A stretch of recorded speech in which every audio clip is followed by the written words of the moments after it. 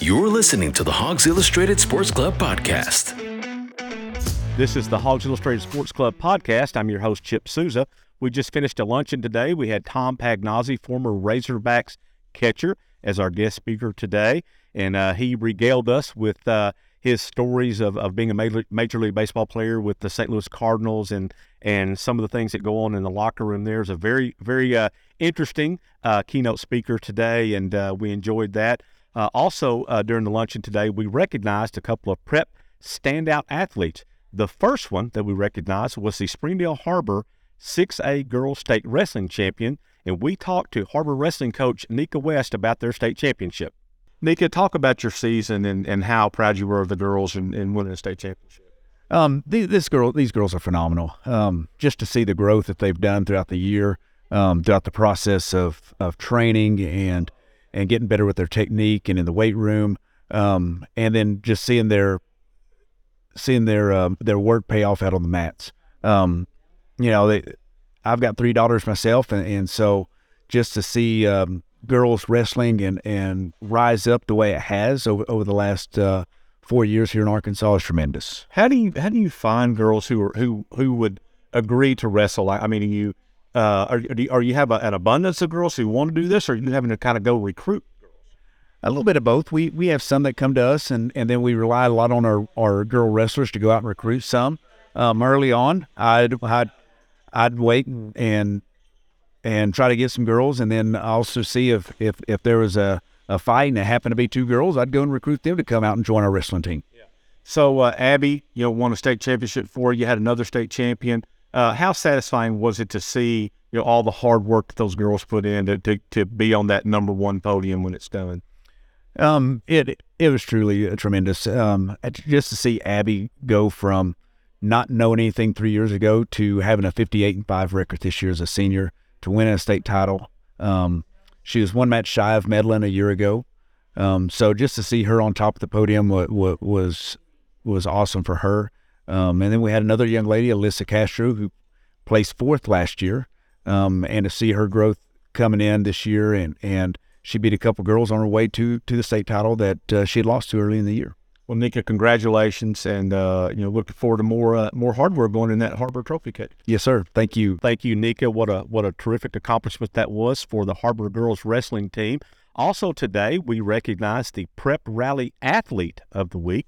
That was Anna Woolsey of Ozark. She's been a terrific track athlete for her whole high school career. This season, in 6 track meets held during the spring, she has scored more than 50 points in every track meet this spring. All right, so I'm talking with Anna Woolsey, Ozark track star athlete. And your high school career has been, such a phenomenal career, but now you're toward the end of it. So how do you feel about it? I'm really happy with how my senior year has been going. I've been getting PRs almost every meet, so that has been very nice. And it's just good to have a good senior year. Like, I've been ending it pretty well, I think. With indoor, I started off pretty good, winning the 60, 400, and 200. And then we have district coming up and state, and then the meet of champs. So I think it'll be exciting. Being involved in so many events, and Yes. I mean, you must be exhausted at the end of the track meet. I usually am. I'm pretty tired, but it's worth it. It's pretty fun, so. Now, last year, you competed in the heptathlon. Yes. Yes, I plan on doing it.